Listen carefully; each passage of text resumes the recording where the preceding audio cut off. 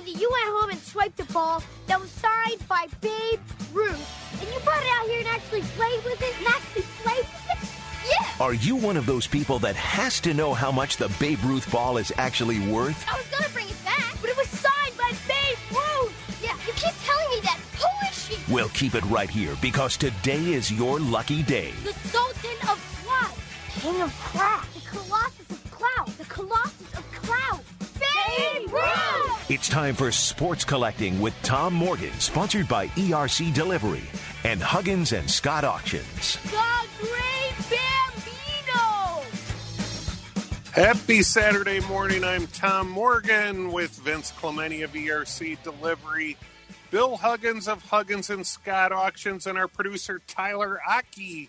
We're on every Saturday morning from 7 to 8 talking about sports collectibles, some of the things that are running in the Huggins and Scott summer auction that people have brought in already, some of the ended items in their March auction. People that can tweet me pictures of items. T-Crown Tom is my Twitter ID. Get a lot of things. And then I'll talk about some of the things that people have brought in during the week and called me about. All kinds of stuff. We have a lot to talk about. Unfortunately, Vince is busy with work again, so he can't make it today. So, Bill, it looks like it's you, me, and Tyler for the first segment. We can handle it.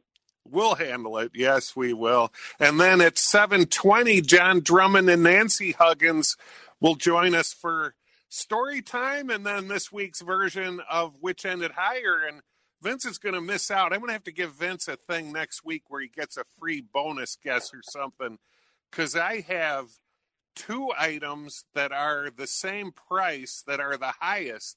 So two people have a chance to win this week. And then I've got a good bonus question, too, that one of our listeners who said he's a friend who I've never met because he listens to the show. That is kind of the way it feels like when people come in. It's like, we know each other already because they listen to the show. But he has a really good bonus question that I'll wait till Nancy and John Drummond are on to ask this one. So, all right. Yeah, it's going to be a fun show. Now, let's see. I'll tell you, we've been getting quite a bit of stuff in today or this week. I went to two people's house on the same day and got two 51 Bowman mantles and a 52 Topps mantle, plus a lot of other stuff from just guys calling up and saying, come get it, Yeah, boy, it's really something. There's been a lot of calls here, too, that people have brought in. Zachary tweeted me a picture last week that I couldn't get to, that I wanted to get to. He has a Tim Duncan 1997 scoreboard autograph card number 150 of 300. Tim Duncan's a really tough autograph. He had some early Topps autographs and the scoreboard thing, but he hasn't signed much. I ended up buying a Tim Duncan, Larry Johnson Topps dual autograph card for my NBA Top 100 player thing because I just wanted, I always, Larry Johnson isn't good enough to be in the top 100, but he was really good and I always liked him. So I thought that's not a bad combo. So I do have one, but I saw that his was number 150 of 300, number 218 of 300, ungraded, sold on eBay for $730 in February. If I were him, I'd want to get that one graded and authenticated just to make sure that scoreboard autograph is legit. I'm pretty sure it is. But wait now, don't be sending stuff like that into PSA and getting charged $300 for it or something. Wait till all the grading stuff settles down. Just the biggies go into PSA right now, don't you think, Bill?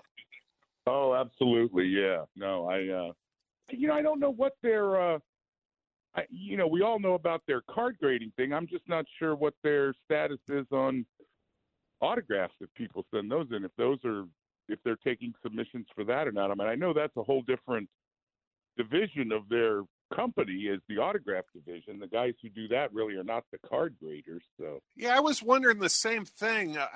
Like, let's say somebody had a type 1 photo that they want to send in. Are they going to be doing that? Maybe I'll try to contact them this week and see if I can find out anything about that and then talk about it next week on the Yeah, show. it may just be the card grading aspect of their company that's overwhelmed right now, and the other stuff is business as usual, hopefully. Even CSG, which I had been talking about on the show, they just started taking in cards in February. They're already backed up now and they actually already did a price increase. It's not as bad as the SGC or certainly not what the PSA is, but they even raised theirs and they're backed up like a month or so before they can even log their stuff in. So there's a ton of cards out there flooding the system. Unless you have something for whatever reason, you need to get it graded right away. It's a big monster card that you want to sell. It's worth spending more to get it back fast. Just wait until this all kind of settles down to send your graded cards in. Where is that new company located, Tom? CSG? Well, it's in Florida. They're part of, about CGC. Yeah, the comic people? Yeah, the guys who have graded comics, magazines, coins, and stamps for years started grading sport cards in February, and they have a really nice system where you can even get the subgrades like Beckett has if you want them for an extra $10, I think it is. And nice holders. They're actually, I got quite a few graded by them. I'm going to use them for newer stuff. I think for the vintage, I'm either going to use SGC or PSA just because, I don't know, I think I like them for that. But for the newer stuff, I'm using them from now on. I like them a lot, actually. But I'm not sending any more now. Already? I was watching them in advance, so I sent like 80 cards in the second day. The day after they announced they're taking in submissions, I sent them something like 80 cards, and I got them back within a month. But now I sent them another 70, and they got them, I think, on April 8th, and they got there. You can see from tracking, but they haven't even logged them in or anything yet. See. So now, and from what you read on their boards and everything, everybody's waiting already now. Unless you have something there that's like an express, you're going to have to wait for them to look at it already. And I guess they've already hired like 70 new graders or something they said on their thing. But they're bombarded with things. Now, if you have stuff that's already graded, you're good. Things are selling. Like there's some basketball items in for the summer Huggins and Scott auction. There's a Michael Jordan PSA 5.5 Fleer rookie, $1,200 minimum bid. There's some Kobe stuff, a Kobe Hoops rookie PSA 9. Already graded stuff you can still send in to Huggins and Scott, and they can auction it for you if you want. Yeah, I'll tell you, Tom, we got probably another 6 graded Jordan rookies in this week. Wow, you're kidding. Randy says we could have 20. We could have 20 or more. We may have every grade. Well, yeah. Some of them seem. I don't know if we have a 10 yet, but I think we have 1 through 9 covered. Wow. Some of those have actually leveled off on eBay recently. I know a couple of the 9s sold on over the weekend at less than they had, like in the $27,000 to $30,000 range, which is still a ton, but they had spiked so high there for a while. It was crazy money for some of that stuff. But meanwhile, I saw that there's also some of the stuff that you sent out for things that I sent in to get graded a couple months ago came back. Let's see, what was it now? There was a all those Hank Green, I think, came back.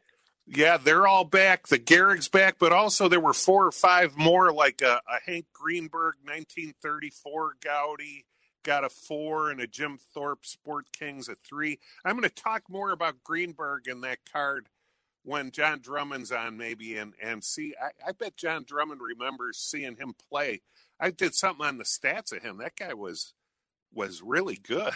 I mean, he was a big time power hitter, bigger than I even realized. I knew he was a Hall of Famer, but he was big time. Well, I think when for a long time he was the number 2 home run totals in the season, wasn't he? Behind Ruth, Yeah. he had like 58 or something. 58 he had, and he had to miss. I think he missed 47 months because of World War II service, which really cut into his lifetime totals. But wait till you hear his 162 game averages. He was big time. Now, the number is 312-332-3776 if you want to call with an item. We have Ryan from Hobart, Indiana on the line. What's up, Ryan?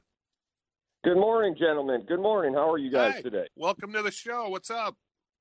I found yesterday, my wife and I go thrifting, and I found a 1983 Topps set at Baseball. one of the Goodwill stores.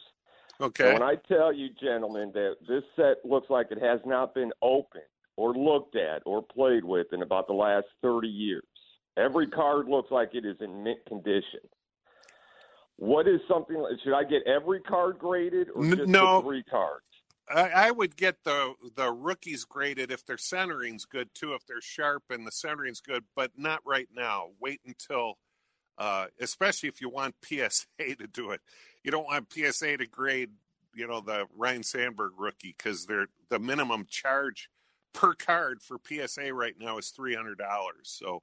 See, I don't know, how do you do that? How do you go about getting them graded? I've never done that. Well, what you're going to need to do, go to the websites for PSA, SGC, BGS, and now CSG, and look at what they're doing right now.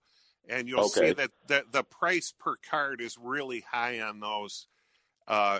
So for me, maybe the rookies you could send to CSG right now and do it on a slower thing, and it's not going to be all that expensive. But other than that, I would, if you want to use PSA, you have to wait on them. You can't.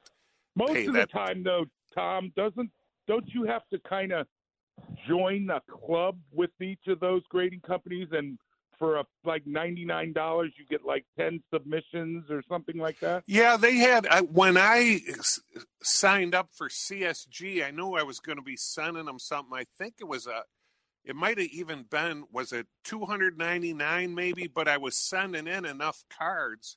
You got a 10% off and you got some other stuff that I knew it was going to end up saving me money by signing up for that. So it's not a bad idea, Ryan, to kind of put together start putting together a group of things you might want to get graded and try to get at least 10 to 20 or so for whatever you do decide to do. It usually helps to do it that way. Okay, and the other thing is inside the box, because it looked like this guy either bought a box of cards or a case and put the set together himself. It was stamped inside the box, Beulah Sports out of Wheatfield, Illinois. Do you know that guy or that company? No, that really doesn't. That doesn't have anything to do with anything. That's just probably whoever put together the set. But that's probably just somebody that hand collated a set. All that really matters is how nice a condition the key cards are, but it's a good set. I mean, that was when they had already begun kind of doing a heavy production print runs. But I mean, even some of that 80s Topps baseball stuff is getting better now in high grade. I mean, there's some nice sets there. They just made so many of them. And it costs so much to get them graded. I wouldn't be doing doing the whole set. But if they're perfect, I mean, you could do them a few at a time down the road just for fun if that's what you wanted to do. Thanks for the call, Ryan. I didn't know if it would help increase the set value if they were all graded. Because in my opinion, each card there's a 9.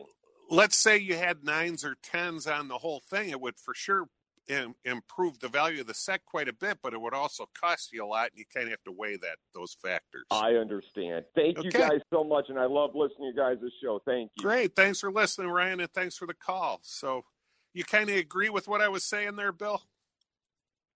Oh, absolutely. I mean, although, God, you know as well as I do, an 83 set right now, gosh, you need 10 on anything to really make it worth your while. Yeah, you really do. I mean, if you're getting 10, getting 10s is tough. If you do the bulk rate with like CSG, I think they still have an $8 or $10 per card. But I think a lot of people think, a lot of the newer people to the hobby think they get a 10 if they just open a card. out of a pack No. that's going to get a 10, and that's just not the case. And if No. it was, I mean, what do you? I wonder what a PSA 10 83 set would sell for. I bet it would sell for a lot, actually, if they were all but 10s. I'll bet you there are certain cards based on how they were cut on the sheet. Yeah. That would be almost impossible 10s. That's exactly right. Even in I don't know 88, which numbers they are. You'd have to look at the uncut sheets and see where some of these positions are. Even an 88 top set. I kind of like those cards, but that was like, they must have made millions of those. But even that one in a PSA 10, if they were all PSA 10s, I think they'd sell for a lot. But what would it cost you, to get all those? Yeah, You'd have to do the bulk thing, and I know CSG still has a bulk. PSA will probably start doing a bulk, but if it's $8 a card and they all look really good centering and really perfect, and you have a little extra money and you want to see what you get, that's like $8,000 to get the set graded. I know. Think about it. It's all, and that's, what would it actually sell for? You got to have some extra money and really like it, I think. Yeah, that's for sure. Now, speaking of things that I don't know if they're worth it or not, I think, Tyler, I don't know if you heard this or not, but somebody called me yesterday and said they mentioned my name on Cap and Hoodie's show, and I think what they were talking about was, I don't know, Bill, did you see the video of the guy that was eating like nachos or something in the left field bleachers at some game, and there's a home run, and he went like jumping for the home run ball. His nachos went flying. He tripped over the stands, fell a couple of rows in the bleachers over the seats, and then somebody else ended up with the ball, and they said, Cap and Hoodie, I don't know who said it, but apparently they said, I don't think Tom Morgan would even be able to get that ball because, honestly, I don't know if they've changed this, but I doubt they have. A few years ago, we had the authenticator from MLB on the show, and he was saying whenever a baseball makes it into the stands, they don't authenticate those because they don't know if somebody switched up a ball or not. The only ones they that have they to keep an eye on it the whole time. Yeah. So pretty much it's the ones that stay on the field. Like let's say somebody gets their first lifetime hit or their 3,000th hit. Even sometimes I think what they'll do, like let's say somebody's coming up to their 3,000th hit or their 700th home run or whatever. I think they have baseballs that are already pre-stamped that they use when that guy comes up in case. And then you can do it. But that would be about the only time you could do it. So, I wouldn't want that ball because you can't prove that's the ball. Now, if it had nacho stain, if there were nachos embedded in it and cheese all over, maybe. But I still think that wouldn't do it. You should have seen this poor guy. And then he went back to his kid, and his kid was all sad that he didn't get the ball. Plus, they didn't have their nachos anymore. Oh, yeah, another thing I sent in this week, one of our listeners had a nice collection of comic books. He had. Yeah, you mentioned that, yeah. Yeah, I tweeted a picture of them if you want to see it a couple of days ago. He had Captain America. They were nice. They were mainly from the late 60s. Hulk, he had some big ones in there. So it'll be interesting to see what how Americana Steve handles that and what he does with them. Well, we're already up in time now for the first break. You're right, Bill. That went fast. We're going to be joined after the break by John Drummond and Nancy Huggins for story time, and then Which Ended Higher. So hang in there. We'll be right back. Now back to Sports Collecting with Tom Morgan. Sponsored by ERCDelivery.com and Huggins and Scott Auctions on ESPN 1000 and ESPNChicago.com.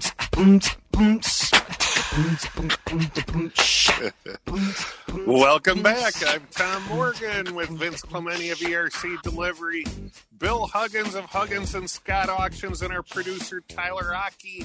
Vince couldn't make it this week. He's busy with work at ERC. They're really they are really doing some business there at ERC Delivery, on-demand delivery.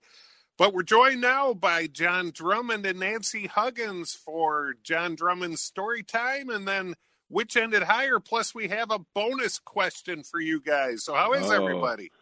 Uh-oh. You ready to go, John? I'm ready for combat at any time.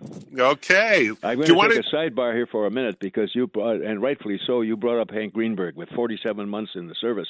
Yeah. If I recall correctly, I think he was the first guy in the American League to get into the Army back in 41, well, at least name player. And the first guy in the majors was a guy named Enoy Mulcahy, I think, from the Phillies. But my point is, Greenberg was in his prime, and his records in home runs and RBIs and everything would have been a lot different had he been able to play those 4 seasons. I think he came back at the end. I think he may have even played in the World Series against the Cubs. But he did. He still had to, he almost was wearing khakis at that time. But but a lot of people forget about why they did this. I'll never know. The Tigers apparently felt he might be over the hill, and they traded him to Pittsburgh. And Pittsburgh had a guy named Ralph Kiner, who was also a home run hitter. And Greenberg, they're doing that primarily to bring in some fans to Forbes Field. So what they did, they brought in the fences at Forbes Field. You know what they called them there? Greenberg Gardens is what they were called. But anyway, and another local angle, if I recall, also that Greenberg had a piece of the White Sox at one time. Yeah, I think in '59 he did. When he came over from Cleveland, is when Beck bought him. Right. All right, let's go to the matter at time. And we talked about this before. We're going to mention Heisman Award winners. We've got the draft this weekend, and so many Heisman Award winners go very, very high in the draft, as did Joe Burrow, as you recall, last year, and starred. He wasn't a bust with the Bengals. And he got Devontae Smith this year from Alabama, who was a wide receiver who is going to probably go very, very quickly as well. But there have been busts. There have been successes. And it's interesting to look at the Heisman Award. I think there's been about 4. Every one of them has been a quarterback or a running back, with the exception of Leon Hart, a guy named Larry Kelly back in Yale days, and, of course, Tim Brown and Smith. Just think of that. I think only 4 individuals who won Heisman Awards have been either ends or interior linemen. Well, there's never been an interior lineman on it. But when Heisman first came out, so many of those guys in those days didn't go in the pros. The NFL was not that big that time. Although Tom Harmon was drafted number 1 by the Bears, number 1 pick in the whole draft, Heisman Award winner from Michigan. And unfortunately for Tom, you could say, well, he was a bust, but he was not really. He was joined the Army Air Corps. He was shot down, even not shot down. He had 2 plane crashes he survived with, but his legs were never the same, and they traded him to the Eagles, I remember, as you were, to the Rams. He had a rather mediocre career for a couple of years. But one other point about Harmon that I wish more people could see. To me, the funniest thing I've ever seen on video in football, pro or college, was a 1940 game between California's Bears and the Michigan Wolverines. Used to see this in the newsreels all the time. That was a kickoff to Harmon. California kicked off to Harmon on the 2-yard line. He brings it down the field. All of a sudden, I've never seen this before. A heavy-set guy like a Tubalard with a bald head comes running out on the field and tries to tackle Harmon. And Harmon stiff-arms the guy, and he hits the turf fast. I've seen players do that, lose their head and do it, but I've never seen a fan come out of the stands as he did that. That's a classic. And whoever has the film rights just use that more often. I think the fans will get a kick I've never seen that one. That's one to look up. Look that up sometime, and I'm telling you, you'll enjoy it immensely. But very quickly, look at those Heisman guys. Most of them have not been busts. Herschel Walkers, the O.J. Simpsons, the Roger Staubachs, they've really done well. But there's been some big busts, too. What about the recent guys? How about Johnny Manziel? I don't think he would have gotten the mustard in the pros. Griffin, the quarterback that was highly touted from Baylor. Yeah. No, and then you go back, Gino Torretti, you got John Hewitt of Notre Dame. You can go through hundreds of these guys that just did not make it. So it's not a guarantee that you're the Heisman Award winner, that you may get drafted high, but you may not do so well in the gridiron when their season starts. And you can think of other guys, Gary Beban of UCLA, all of them. You can mention probably at least 12 or 13 of these guys, compared to what there's a Staubach and there's a Alan Amici and Hornung, who did very well, by the way. Of course, when he was drafted, he was a Heisman Award winner and so on. So it really wasn't until the late 40s when Leon Hart, who was an end from Notre Dame, and Doak Walker from SMU were drafted, that the Heisman Award winners really started cutting the mustard with the National Football League. And from that point on, of course, a Heisman Award winner was usually a very, very high draft choice. But that's not a certainty. It does not mean that he's automatically going to be perform like he's supposed to, because sometimes they're busts like anybody else. That is true. Well, John, another thing that goes along with that is if you're a high draft pick by the Washington Redskins or football team, you have no shot of ever being good. So maybe I did. Well, it's a guarantee. Well, I know Sammy Baugh did pretty well. I think Sammy Baugh did pretty well, but that's going back a few years. Yeah, I think you probably have to go back a ways. All right, well, let's get to which ended higher, because we've got potential for a double winner today. Ooh. Now, since Vince is not here, and I have 5 things here, but since there could be 2 winners, we're not going to subtract any of them. We're going to have 5 things. Nancy Huggins, you here with us? I like that. Yes, I am. I do have a question, though. Okay. Wasn't Ralph Kiner, wasn't he a sportscaster as well? Yes, he was. I think he did the New York Mets games, and he also made more famous for marrying a very good tennis player. Woman tennis player was excellent.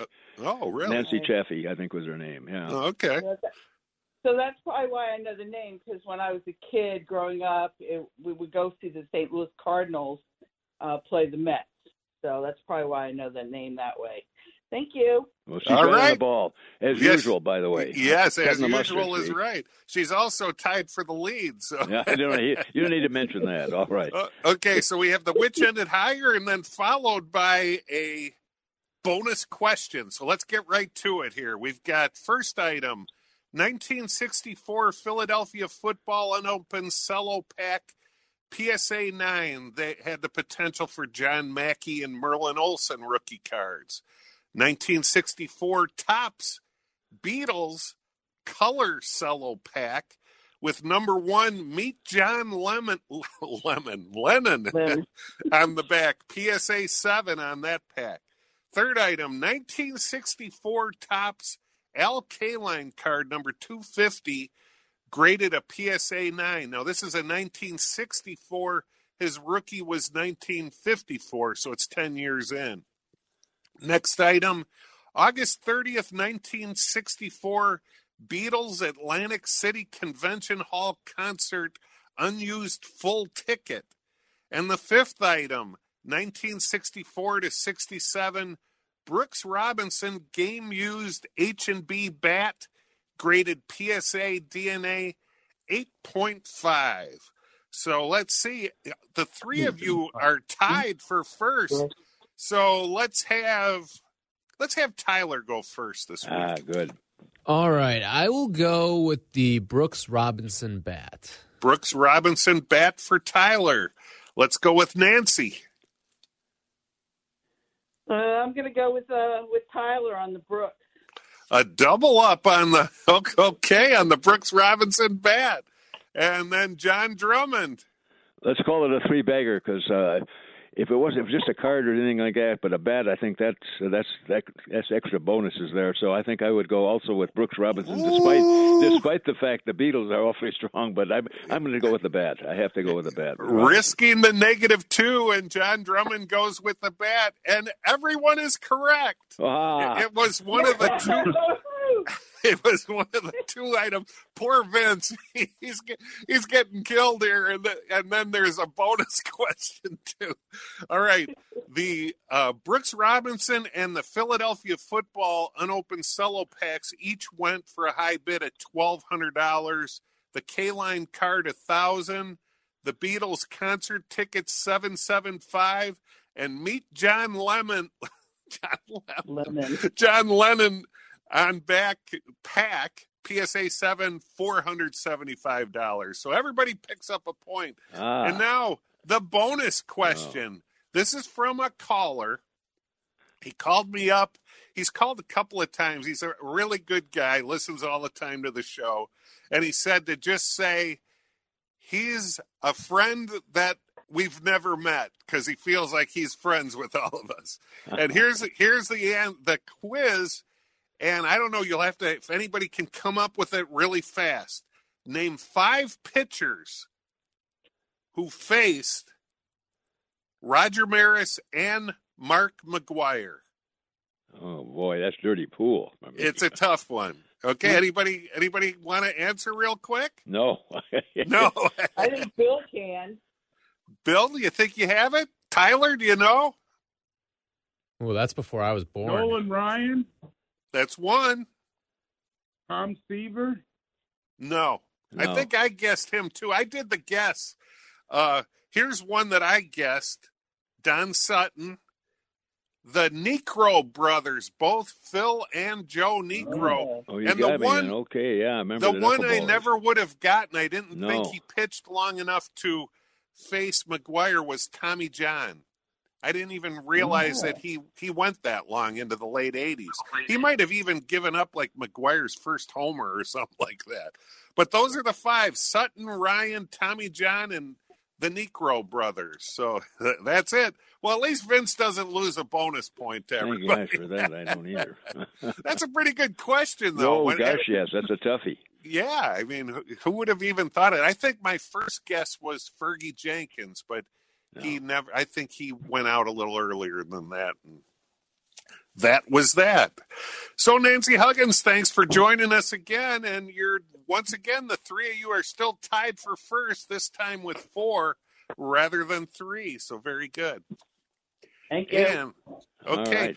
Now, here's another thing about Hank Greenberg that I just wanted to add. His 162 game average, 313 batting average, 38 homers, 148 RBIs, 412 on base percentage, 122 runs, 44 doubles, 8 triples, and a 159 OPS plus. So that's pretty cool. But I want to get to this before the break now. I tweeted this. Frank stopped by this week with some items from the 50s that I sent in to Huggins and Scott, a real cool autographed book with head guys like Ted Williams, Nelson Fox, Musial, Mantle, Stengel, Gabby Hartnett. He also had a ball signed by Yankees and White Sox. But the thing I tweeted, he had, the famous where they raised the flag at Iwo Jima, that famous Yes, that's picture. shot by Rosenthal, yes. Okay, Yeah. well, he had a full-color newsprint style page showing raising of the flag on Iwo Jima from back in the time, plus a group of Iwo Jima 3-cent stamps, all signed by John Bradley. Bradley raised the first flag on Iwo Jima, and up to 2016, it was thought he was in that second photo, but it turns out he wasn't. They did a second raising with a bigger flag, and that's the one they took the photo of. Yeah, that was staged. That's correct. That was the second one they asked So him to me, in my mind, that in some ways almost makes him more famous to me, because he was there for the first one and then kind of got aced out of the second one. So I don't know what and one other addition to that, who is somebody on Twitter sent me a thing that John A.B. said his father was about 700 yards from this flag being raised. I mean, that's something. And this, so Bill Huggins, what do you think now? Is there value to the John Bradley signature? He was a decorated Marine. He was there for the first raising. Do you think is that something you're going to want to run those signed stamps? I think they're really cool, but what do you think value-wise, and should you run it? Boy, I'll tell you, I would have to have my research staff do a little digging on it. I mean, a lot would depend on if they can find any others that have ever sold. If not, and I'm almost thinking when he died versus how rare his signature is and stuff like that would all go into factoring in value and everything like that. But I would certainly, I mean, with the whole history behind that, if he's interested in including it in our auction and bringing it into you, absolutely send it It's to me. already, I want the guys to do some.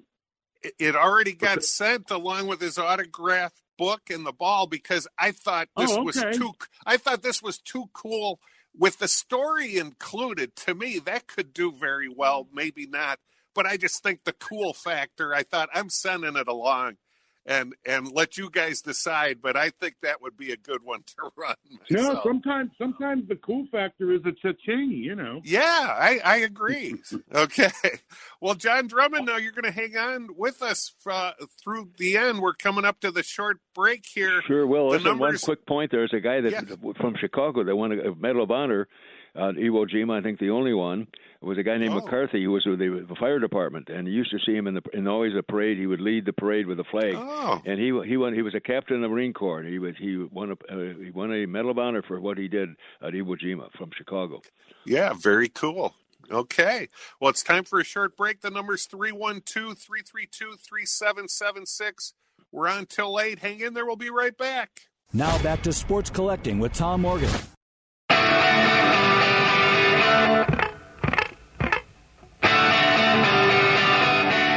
Welcome back. I'm Tom Morgan with Vince Clemente of ERC Delivery, Bill Huggins of Huggins and Scott Auctions, and our producer Tyler Aki. Vince is busy at ERC Delivery this week, couldn't make the show, but John Huggins is staying on till, or John Drummond is staying on till the end with us. Thanks, John, for staying with us. Now, we've had some listeners sending some really cool stuff here. This one is unbelievable here.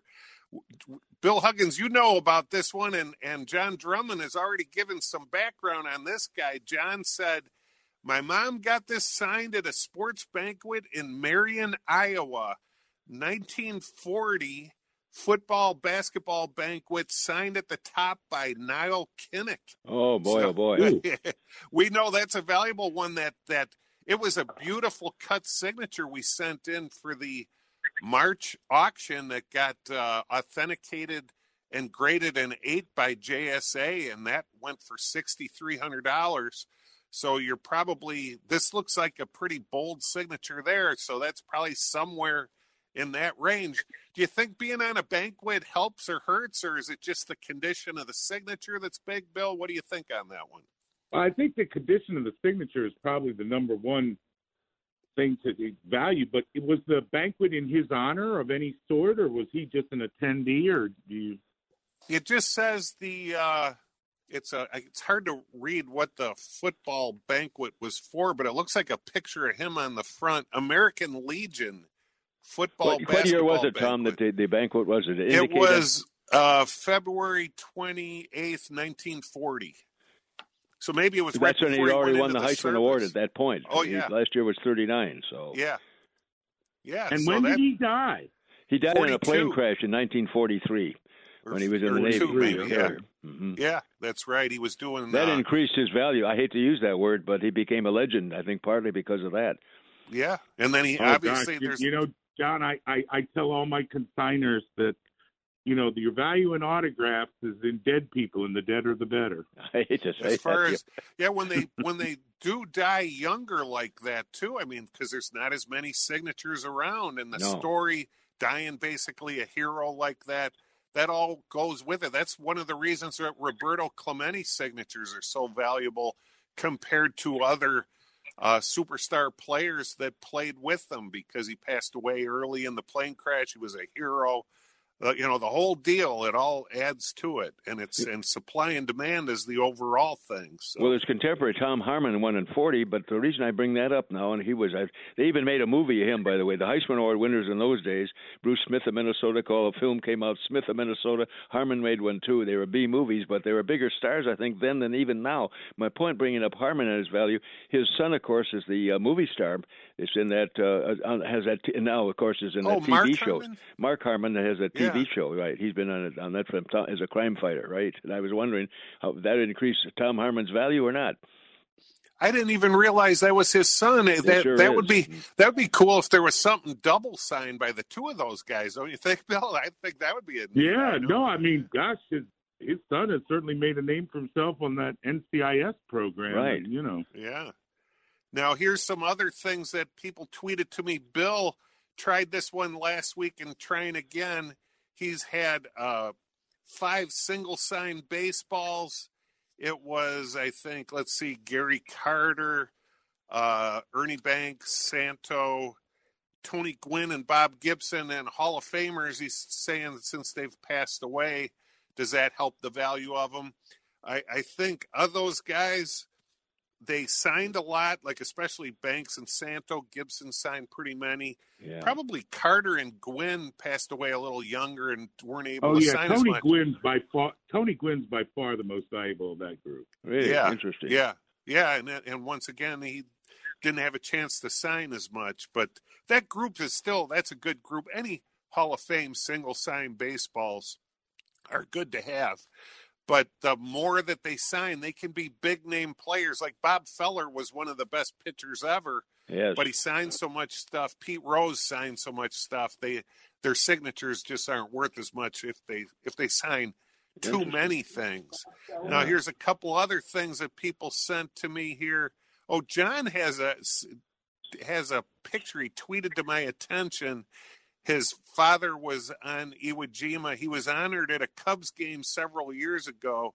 He passed this last fall, and they have a picture of him, it looks like, up on the scoreboard at Wrigley, where he was on the field. So that's pretty neat. And then here's one, a Bill Murray autograph. He got it in person. Rob Shaggy got this one. The opening day where he threw out the first pitch and ran the bases, then slid into home. That's pretty good with the Ghostbusters. I would think that's probably 50 to 100, something like that. A Bill Murray signed Ghostbusters poster. And John says this question. He has a Bird Magic rookie that's about 80 to 20 right to left. It's sharp corners and a nice 58 mantle. Are these worth grading? They are for sure worth grading. I don't know about right now is all. But at some point, if those cards are nice, especially the Bird Magic rookie, I mean, yeah, that's really doing well. If everything is really sharp with that and slightly off center, you might even want to do that right now at the prices that they are if you're thinking of selling it right now. But some of the other guys. Yeah, boy, I wonder what a Bird Magic Irving rookie card autographed by the three of them would get. Yeah, that would be something. That here's would be. Here's a question for you guys. The signatures would be tough to. Yeah. They'd be tough to authenticate because they'd have to modify their signature a little bit in order to squeeze it into that small space. Yeah. That would be neat, though. They're all still alive. Those are three guys. I've actually been hanging on to a lot of Bird Magic stuff. Specifically, I think their stuff is kind of undervalued for how great they were. They kind of got, the greatness of Jordan kind of dwarfed a little bit what they did. But those guys, man, in the 80s, they had some series, those playoff series that were absolutely awesome. And to me, they put the NBA back on the map, and Jordan just took it to a different level. Is kind of.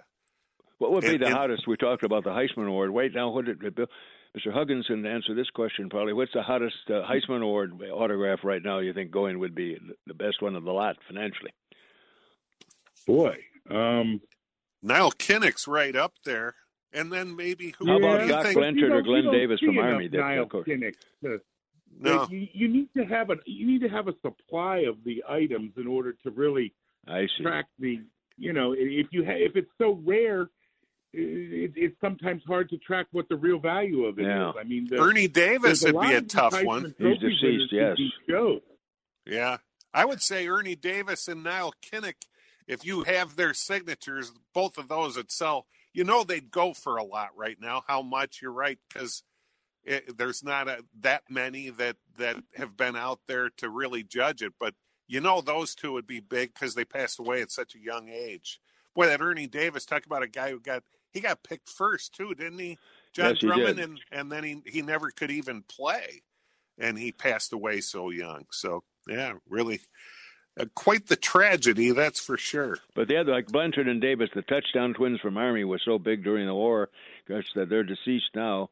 Doc Blanchard and Glenn Davis, I thought they might be pretty. They both won. Both won awards.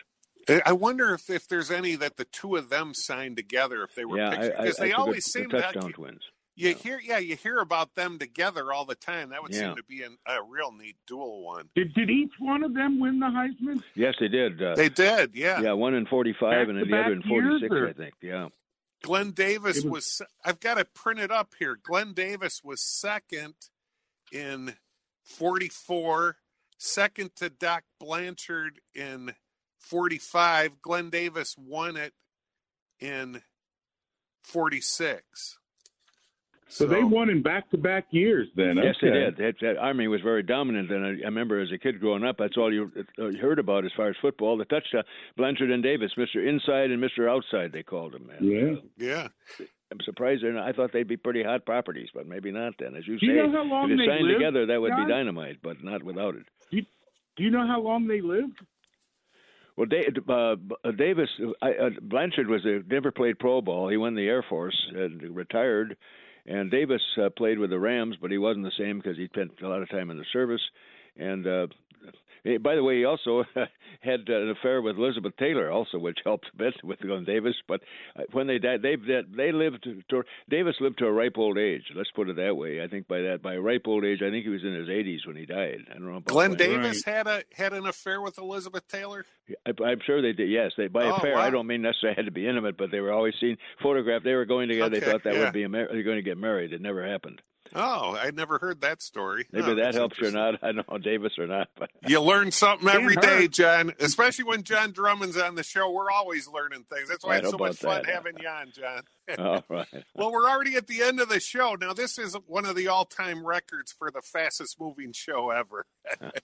But we're on now every Saturday from 7 to 8, and you can check out Huggins and Scott auctions.